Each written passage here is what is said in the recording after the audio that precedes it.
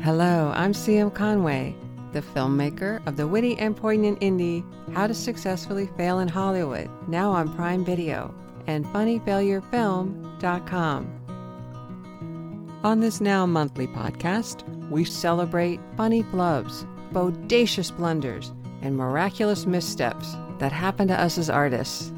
So hone your funny bone and let's get started. Happy New Year and welcome to the show. Our little podcast is inspired by our grassroots indie film, How to Successfully Fail in Hollywood, a movie about mishaps and follows Ellie and her best friend Ben and their friends Kiki and Dee Dee through their adventures in the entertainment capital of the world. The film is also a heartfelt journey of friendship and self-discovery, while unearthing a trove of secrets about the inner workings of Tinseltown. The characters also have bodacious blunders along the way, and learn how to flip failure in a very innovative way. And that's what we try to do on this show. So if you're an artist and you've had a mishap that's happened in your creative journey, and you would like to share it on this show, please visit funnyfailurefilm.com and click on Share Your Story.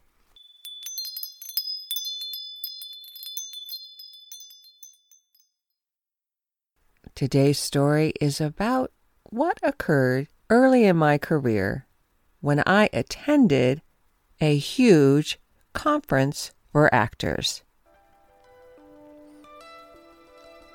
One day, I attended a big annual conference just for actors in Hollywood. This was known as the big event to network with the movers and shakers of Tinseltown. The conference had panels, workshops, and a big exhibition floor where professionals could pitch their services to the thousands of actors that attended this big networking event. It seemed like professionals from around the world flew in. One of the aspects of this conference is waiting in long lines to get a few seconds of FaceTime with a well-known industry professional.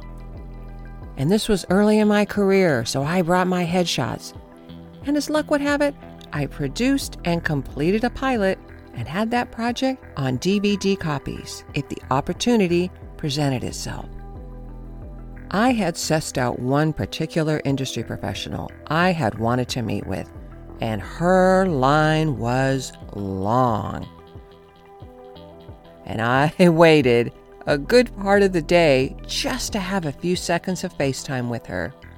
She's the kind of gal that can make a big difference in an actor's career. And so I was willing to wait as long as it took.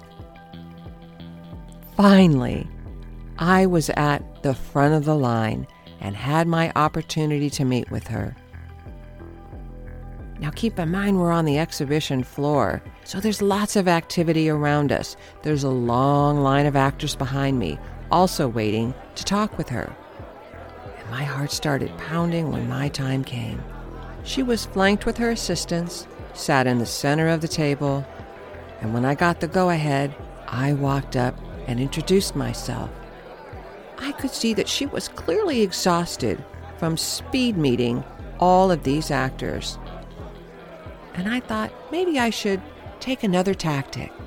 And so I quickly mentioned that I have a pilot on DVD for a show that I had produced, wrote, and that I was also in. She seemed to light up and like the idea of my pilot, and she requested my email to give to her contact in television. I was thrilled. I couldn't believe it. So I gave her my contact information, and I requested hers and said, well, I could email her too. And she waved her hand and said, oh, that wouldn't be necessary. It will just go to junk mail. Not a problem, I said. And I thanked her very much for her time and went along my way.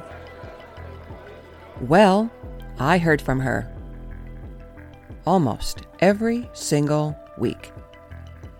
her email blasts were advertisement for a myriad of the services that she charges actors for.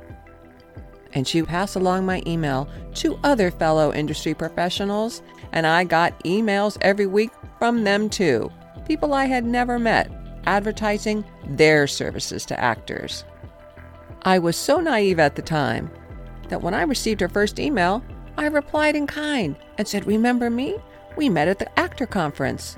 And if you please, who was the contact that you emailed about my pilot?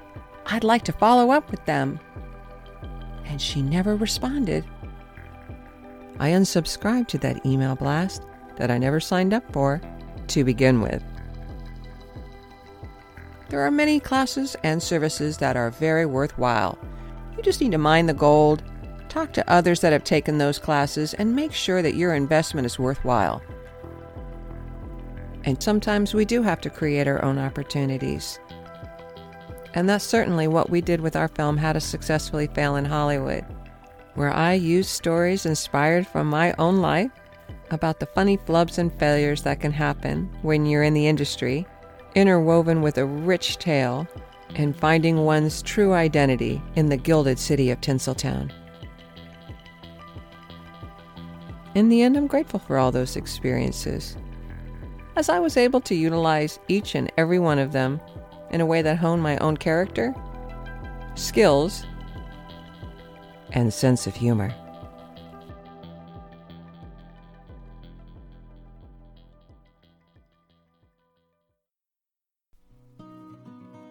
Thank you for joining us in the How to Successfully Fail in Hollywood podcast.